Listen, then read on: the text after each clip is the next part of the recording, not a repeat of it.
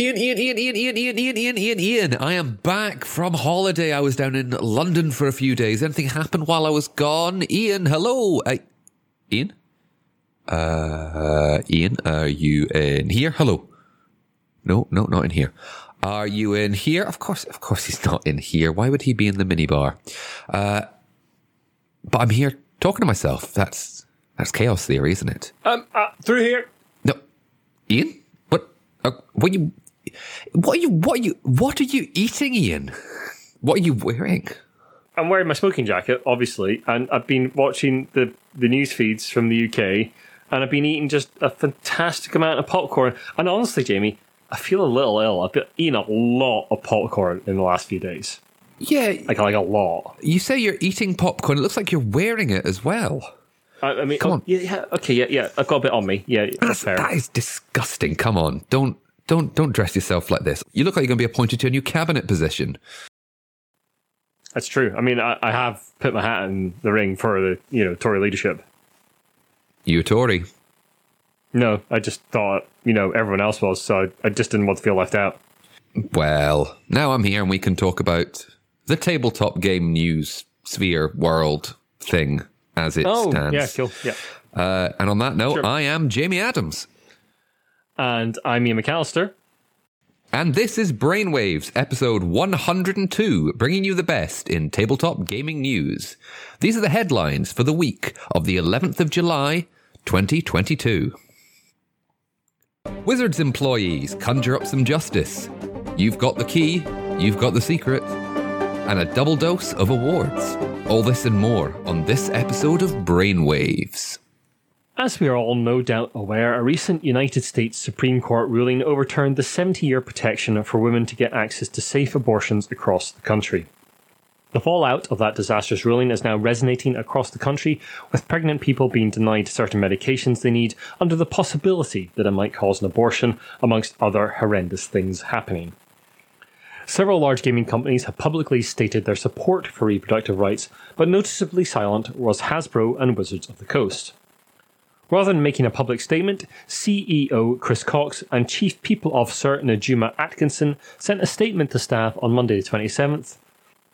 We will read the text of that in full, provided by the site Polygon.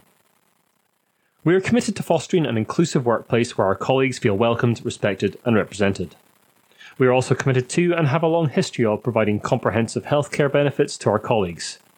We affirm our commitment to providing consistent and equal access to healthcare, including reproductive healthcare and other critical medical services, regardless of where you live in the United States. This applies to you, your spouse or domestic partner, and any dependents, and would cover new enhanced travel benefits. We will continue to do everything we can to ensure that decisions about your personal healthcare remain strictly confidential. If you have concerns or questions on the situation and what resources are available, we encourage you to speak with your HR business partner. We know that this may be a difficult time for many of you. I want to remind everyone that we offer several mental health resources, including counselling and virtual therapy options that can be found here, and there's a link provided. The health, well-being and safety of all our colleagues is of utmost importance for us.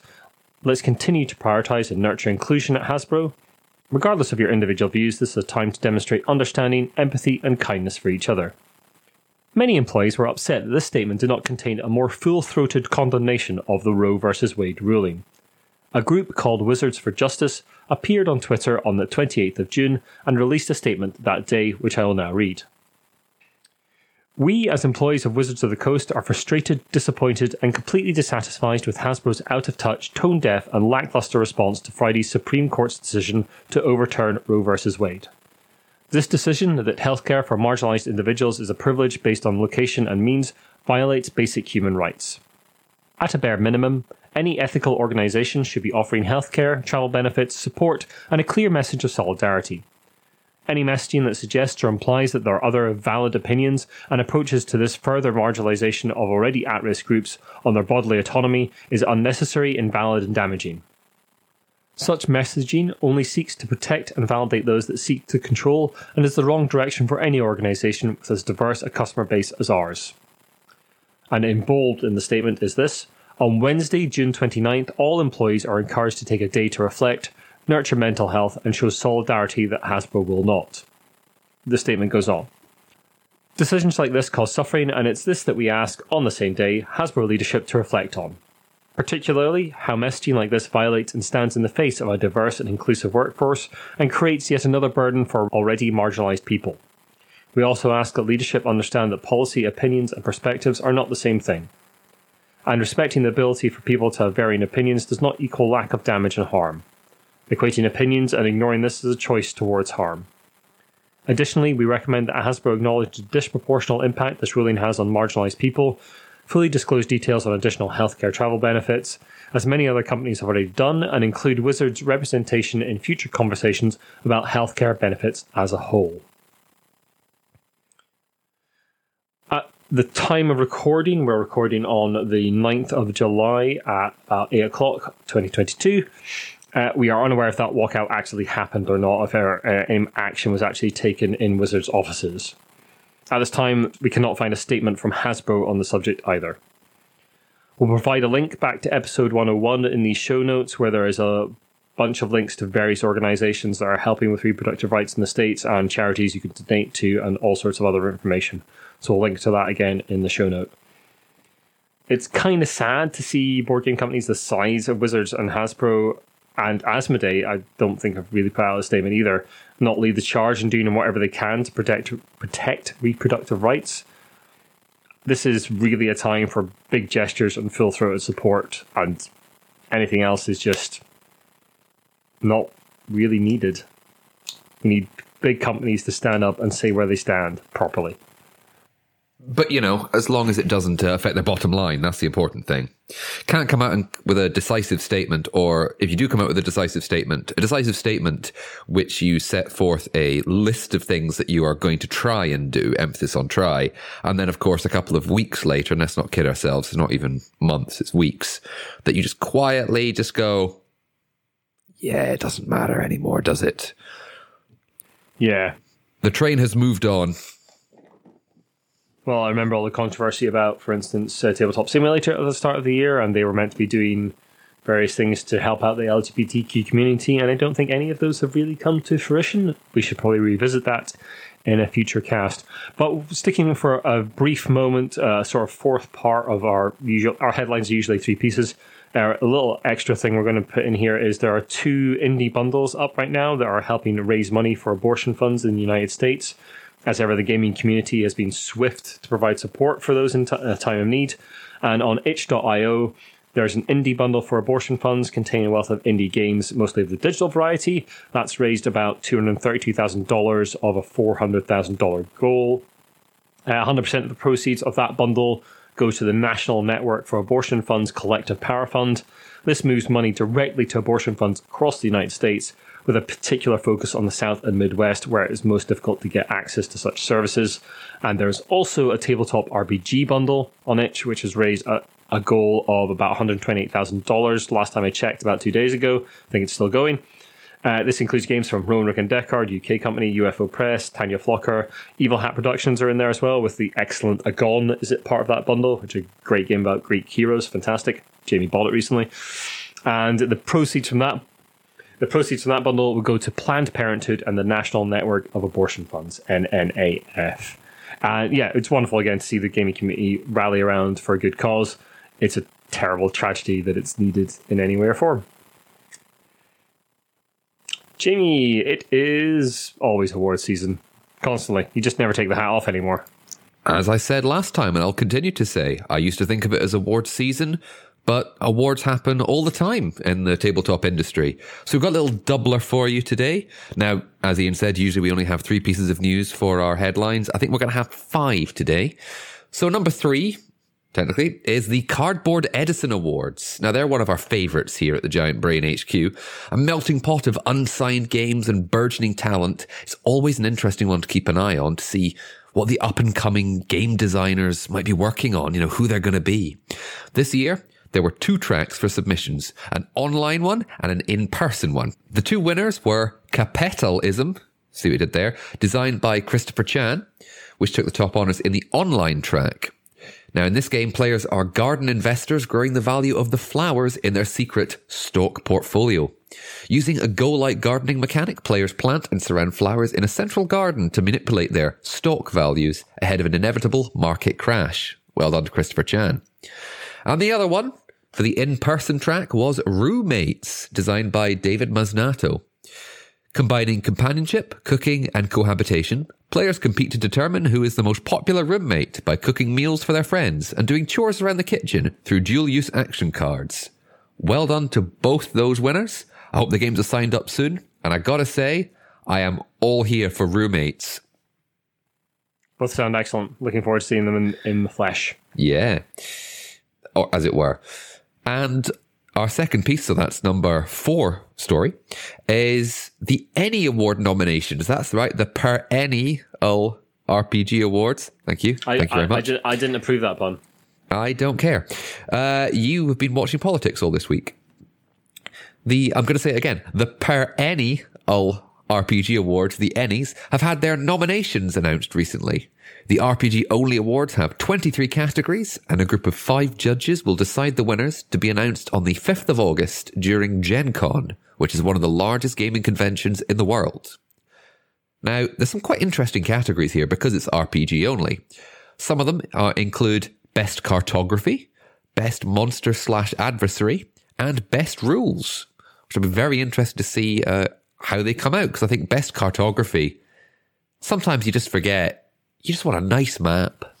Indeed. And I had a quick flick over the ENnie Award nominations. I have to admit, I didn't recognise a lot of the names in there, but I did see that Thirsty Sword Lesbians from Evil Hat Productions was in there a few times. There's a couple other bits and pieces I saw in there. The Root RPG from Magpie Games is also in there a lot. Times, yep. Which I definitely want to get a shot of at some point. So yeah, good luck to all the nominees, and I'm sure we'll revisit this come August. And of course, we at Brainwaves and the Giant Brain want to continue our pledge to you of, we announce these awards, and then most of the time we have no idea about most of the games, and we will try not to play them, so we are not biased at all. Absolutely. We want to remain completely in the dark, as good journalists should be. I have absolutely no idea what a board game or a tabletop game is. Back in the dim and distant past, we covered the seeming cancellation of the game Keyforge from Fantasy Flight Games. This was a game where you bought a deck that was generated by an algorithm, where each deck was named and individually unique. Was this the one designed by King of Tokyo designer and Bunny Kingdom designer Richard Garfield? Yeah, I don't think he's designed anything else famous. So yeah, just King of Tokyo and Bunny Kingdom. They're his 2 big titles. Oh no, there is one more. Robo Rally. Robo Rally, yeah, that's the one. Sorry, yes, I forgot to credit him for Robo Rally. No, it's all right. Don't worry about it. It's all right. That's why I'm here. I'm here, innit? Yeah, you're here to keep me right. Yeah, I keep that magic alive, mate. I gather up all that stuff and I bring the magic. That might be the best joke you've ever done. I've peaked too early. Yeah, peaked too early into the 2nd century of the Brainwaves cast. That's it. It's all downhill from here. There was a down. Fantasy Flight Games stopped production after losing access to the program that made the decks unique. There were rumours at the time that they had suffered a cyber attack, but that has never been confirmed by the company. Well, now Keyforge has come full circle somewhat. Christian Peterson, a former CEO of Fantasy Flight Games and designer of Twilight Imperium series and Game of Thrones board game, started up a new company called Strange Stars Entertainment shortly after leaving Fantasy Flight Games. That company has several children companies, including one called Ghost Galaxy that, and I quote from their website, aims to be a premier publisher of tabletop games specialising in gameplay with digital augmentation. Now, Ghost Galaxy has announced its first game, and it's Keyforge. The game has been bought from Fantasy Flight Games / Asmodee and has also endorsement from designer Richard Garfield. On Ghost Galaxy's site, Richard Garfield says, "I have enjoyed working with Fantasy Flight and Asmodee. They really put their heart into Keyforge and did an amazing job bringing it to life. It has been disappointing that events conspired to shut it down for so long. It is a delight to see the game now go to a new steward, Ghost Galaxy, and in fact, the very first person I pitched it to, Christian Peterson. We have similar visions for what is possible for Keyforge, and I think we'll be able to do great things." An article on Ghost Galaxy's site covers the return of the game and areas that they will be looking at in the coming weeks. These include rebuilding the software engine, for obvious reasons, commercial release plan, consolidating and clarifying organised play, which many amongst the community I felt was a bit striated and a bit all over the place, so hopefully they'll reconsolidate that. Localised versions of the game, so more localised language versions of that game. Sorting out a new site for deck registration, and communicating better with the player base. I mean, it's interesting to see this game come back. My experience of CCGs or that sort of game kind of returning after a while being dead isn't great. Like, Android Netrunner was great for a while, but then died off again. Legend of the Five Rings. L5R is another one, Legend of the Five Rings, yeah. Doomtown only really lives through crowdfunding campaigns. I mean, it lives. There's a community for it, for sure. But it's not like the Eternal Struggle as well. Yeah. And not like you'll find it in every shop. Vampire Eternal Struggle is even almost more niche. Yeah, there's definitely a community there for it. The Rivals card game, Vampire Eternal Struggle Rivals, is apparently quite good, and that's quite active. Because I remember when Keyforge first was announced and came out, it was 2018, I believe it was, and Glasgow Games Festival held in, funnily enough, Glasgow. You'd been talking about it a great deal because you were really excited. We got a couple of decks each. I think we got 2 decks each, some of that, and played it. And I think that was the last time I played Keyforge. And I don't know where the 2 or 3 decks that I had /have. I gave all mine to ex-co-host Ian Chandler. Did but you? Yeah, I really think that Keyforge needs to concentrate on that ability to just turn up to a tournament without prep and just buy a deck and play. To me, that was the USP of Keyforge, is you can just turn up, buy a deck, and have a game, which is great. It's also different. I mean, yeah. And also different to other things out there. Also, people complain, going, well, it's not my fault that I lost. I just got a bad deck this time. Now, on to the rest of the news.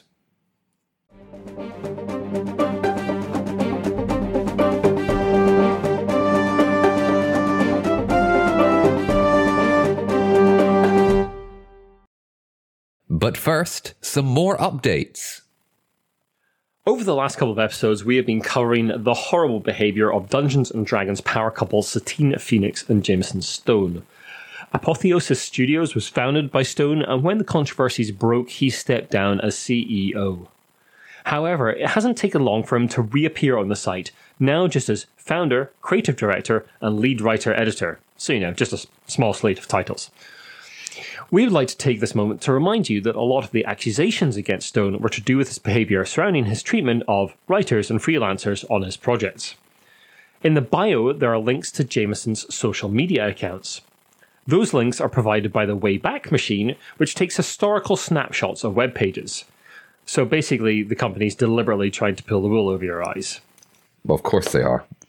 In news that broke just a couple of days ago through the site Dicebreaker, Apotheosis has announced plans to wind down. Dicebreaker have drafts of a statement from the studio they obtained during an interview with Stone. Stone clarified that he was never removed from the company, merely stepped down, while the studio conducted its own internal investigation. From the draft statement, the rest of the team now has completed those investigations and found that while some individuals had legitimate complaints, the vast majority of the allegations to date levelled against Jameson and others on our team have been proven to be factually inaccurate. We believe that people should be shown compassion, given the opportunity to right their wrongs and grow as individuals. Dicebreaker points out that the factually was removed from a second draft of the statement they saw. Oh, really? Really. Stone continued. As far as the Sirens Battle of the Bard books, it was delayed and now it's going to be more delayed while those who are still working on the project deal with ramifications of cancel culture. There we are. There we go. And how and what effect cancel culture has had upon their lives. We will be sending out merchandise that we already have in hand for US backers. While we will be finishing project, refunds will not be issued.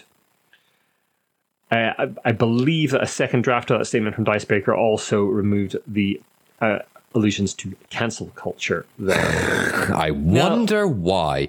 Is this similar to the thing, I know this is video games rather than tabletop games, but recently, if you were aware that Activision Blizzard are a horrible company when it comes to treatment of people, and Activision Blizzard have just been cleared of any wrongdoing as a result of an investigation by Activision Blizzard. Yeah. So yeah, first thing to emphasize is that the only investigation that's happened here is an internal investigation by the company that Jameson Stone founded and is obviously still heavily involved in, of the founder of Apotheosis, who is Jameson Stone. So, excellent work there. Just, please don't buy anything with these people's names on it. Backers, I know, are angry about Sirens Battle of the Bard. There's some asking for refunds. Now, because it's a crowdfunding campaign, because it's Kickstarter, I'm sorry, but you are not entitled to those refunds. I absolutely understand your anger and why you would now want them, but they are kind of legally able to say, no, we are providing the books, so you'll just have to wait. That's unfortunate, but it is the case. But by these statements, by the read of that article, we'll share the article, the Dicebreaker article. It's a great bit of reporting. He has no intention of apologizing or changing. None at all. They're asking for an opportunity to right their wrongs and grow as individuals. But their actions speak to not caring. They don't care about anyone they've hurt.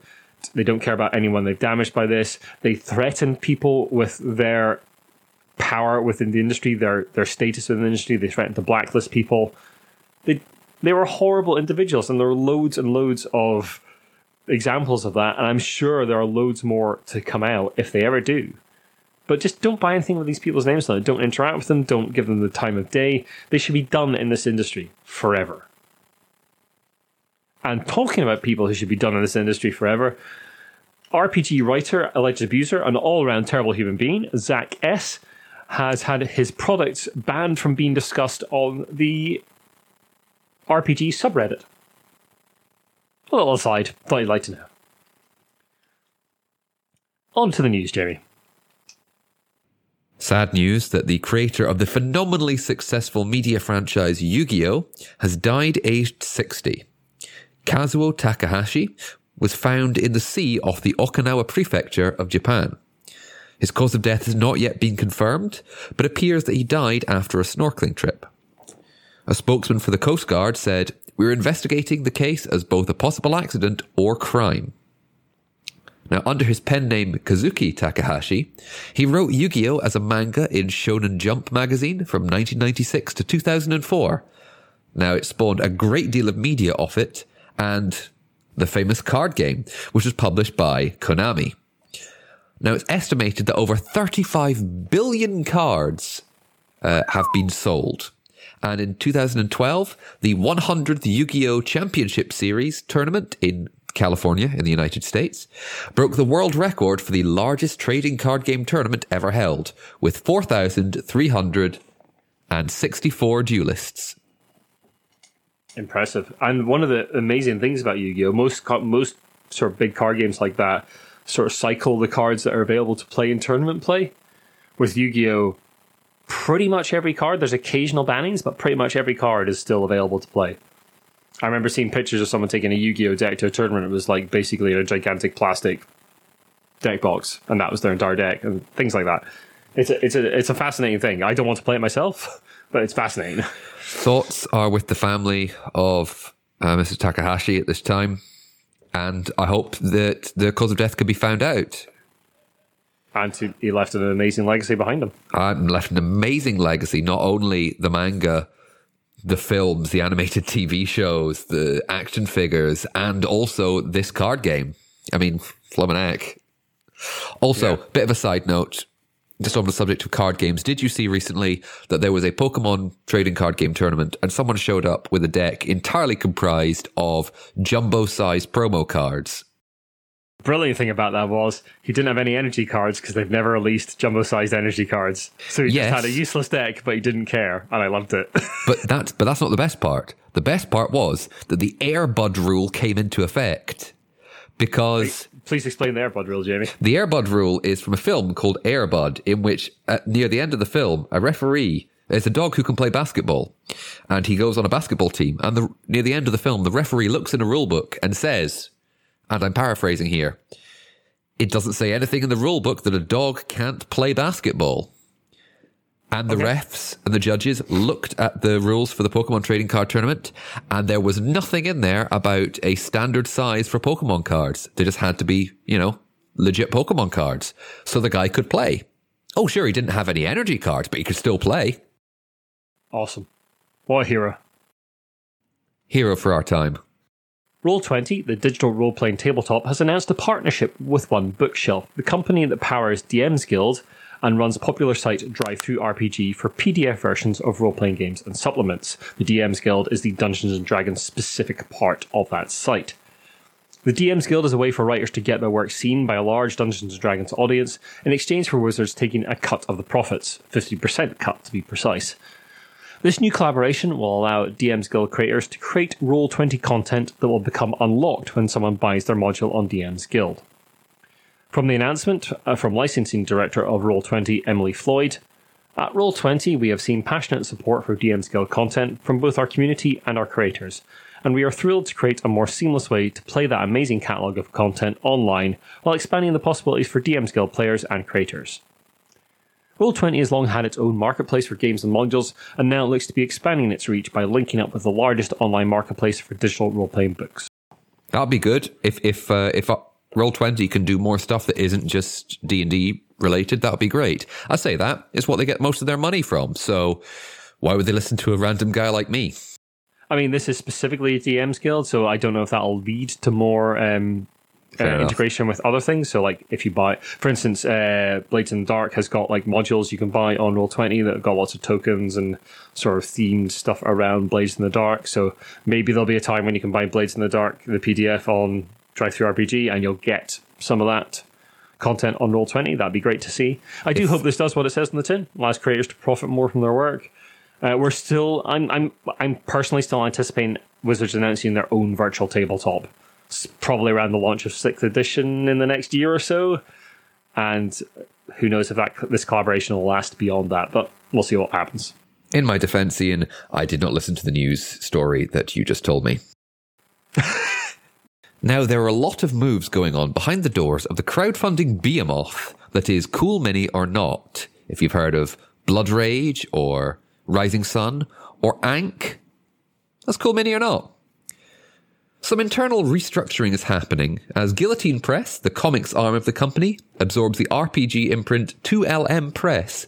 Francesco Nepitello oversees all the RPG development at the company, but will now also take on the task of head of intellectual property. The company is growing the number of properties it has under its belt as well. In a deal with Riot Minds, it has acquired Trudvang Chronicles, Lex Occultum, and Ruin Masters. Cool Mini or Not developed the Trudvang Legends board game previously. Theodore Bergvist, co-founder of Riot Minds, says, Simon has been a most valuable partner and instrumental in strengthening the brand of Trudvang Chronicles. Riot Minds is very excited to see such great brands as Trudvang, Lex Occultum, and Ruin Masters in the hands of a global gaming and publishing company. I'm sure the fans of those games will get a lot more content going forward, and a chance to delve deeper into those settings together with Simon. I mean, I've never actually played a great deal of Cool Mini or Not's games, but they're a big part of the industry. Yep, I played Rising Sun. How is it? Meh. You heard it here first, or probably not, but... This is going to be my new site. One word reviews. I'll just record a podcast where I say one thing. Meh. Boring. Great. I thought I was going to do that. No, I was going to do a board game review in 10 words or less, but then I just thought, it's just going to be Twitter, innit? Good TikTok it. Be down Ian, with come on. I am absolutely not. I didn't get a smartphone till 2020. Till 2020. What was I going to do with a smartphone in 2020? Hit indie RPG Alice is Missing may be headed to a big screen near you soon. The game itself made waves last year on its launch with an innovative approach to role-playing that was focused on communicating via text messages. The game is played live without verbal communications and to a strict time limit. Players take on the roles of people in Alice's life to discover why she has gone missing. Paramount has optioned the rights to the game with Becca Gleeson on board to direct and co-write. Becca Gleeson most recently wrote The Summer I Turned Pretty for Amazon Prime Video. She was involved with Community TV series as production staff, and she's done a little bit of writing on projects like The Commute, Small Talk, and Summer '03 in the last few years. Spencer Stark, the designer of Alice is Missing, will join them to co-write. Spencer Studio Hunters Entertainment also made Icarus, that Jamie and I have played and very much enjoyed. It's a sort of RPG in a boxed game about collapsing civilizations. I really want to play it again. I've had it for a wee while. I've only played it once, but it was good about building a great structure, which you actually literally build a tower of dice, and then when the tower falls over, the civilization collapses. I think I'd really like to get a shot of Alice is Missing now, because I hadn't realised that it's the same company, and one of the things I really liked what they did is they're doing a sort of introduction to RPG kind of style play almost, but in a very contained box with very contained rules, which I really, really like. So yeah, I'd like to get a shot of that. And it's wonderful to see such an interesting game get optioned in this way. I'd just like to remind everyone that anything being optioned means not very much. It's interesting because it's our area of nerdery to talk about this kind of stuff, because it's games getting optioned. That doesn't necessarily mean anything will actually come of it. But, there's a lot of streaming services out there now. They're looking for content. They're looking for things to turn into series, even if it's short-run things, 6 episodes or whatever. So yeah, I think the likelihood of that game turning into series is much higher than it may have been previously.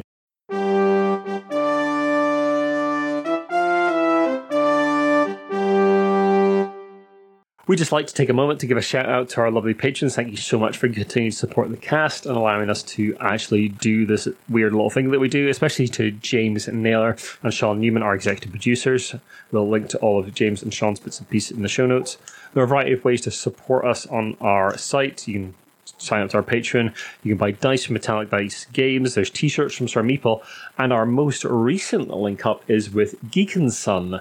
I haven't actually got the link up there yet, but Geek and Son make incredibly nice tables, and I'll be putting affiliate links up on the site in the next couple of days. So if you would like one of their tables, and we'd really appreciate using our affiliate link, because we get a good cut of that if you do, and it would basically help us fund the cast for a good year or two with a couple of table spots. It would be fantastic.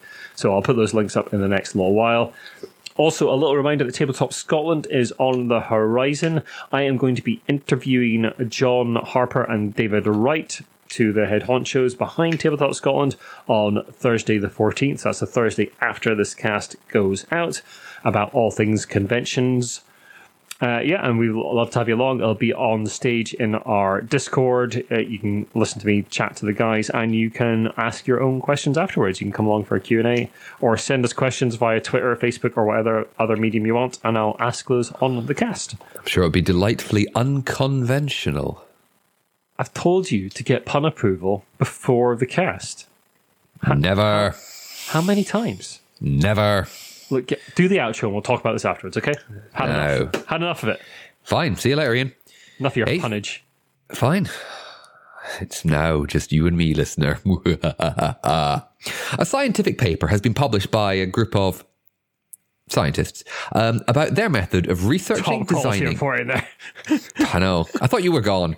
Their method of researching, designing, and publishing Diamond the Game, a board game for secondary school students for promoting scientific careers and experiences. Now, the scientists work at the Diamond Light Source, which is a UK's national synchrotron light source science facility in Oxfordshire. That sounds amazing. Yes. Now, we will link to the scientific paper itself. Oh, it's worth saying that paper is on an open site. You don't have to pay for anything. It's easily accessible. Diamond the Game is a board game designed for secondary school students to enable them to explore a broad range of science, technology, engineering, and mathematics, STEM careers, STEM subjects, and life as a scientist. Board games are a reusable and entertaining way to directly engage students in STEM, but careful consideration of mechanics, messages, and accessibility is required to successfully deliver on this goal. Diamond the Game was designed and evaluated against these considerations. The inclusive approach to design resulted in a better and more accessible game for all. Its success is further evident in the rise of number of players who would consider a career as a scientist or an engineer after playing. The opportunities to explore collaboration, failure, and the interdisciplinary nature of science in the game were particularly highlighted in discussions with students, teachers, and careers advisors. I'm not going to go into it too much. I recommend you have a look at it. And also, I would also recommend that you follow or look at Claire Murray on Twitter, who is an Irish scientist, is one of the people who authored the paper. And she talks about a bit about the design process in a kind of more cut down, Twittery way. But as she talks about, for example, considerations for, I'm just quoting here, color vision deficiency for players who are deaf or hard of hearing, for learners with reduced vocabularies, and more. So the way they design the tokens, their use of mechanics. There's one more thing I'm going to read, and that is the key messages. It's three bullet points.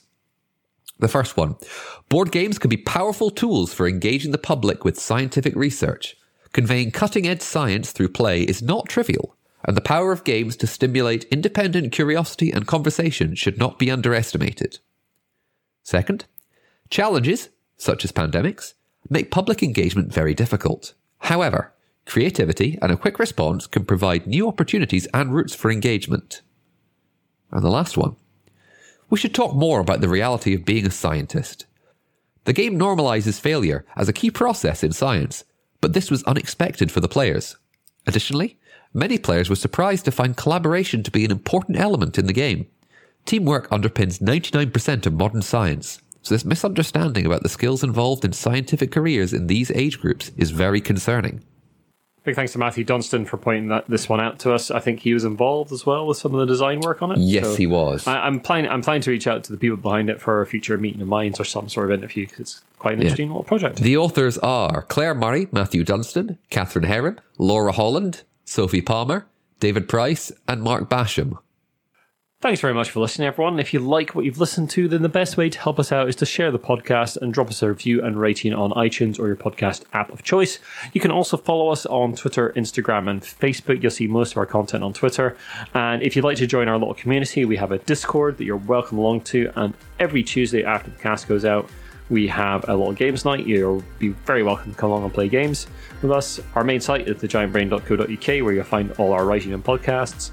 And you can email us about anything in the show, or any news you'd like us to cover, or any questions you'd like us to answer on the cast at giantbrainuk@gmail.com. Thanks very much for listening. Bye bye for now. Bye.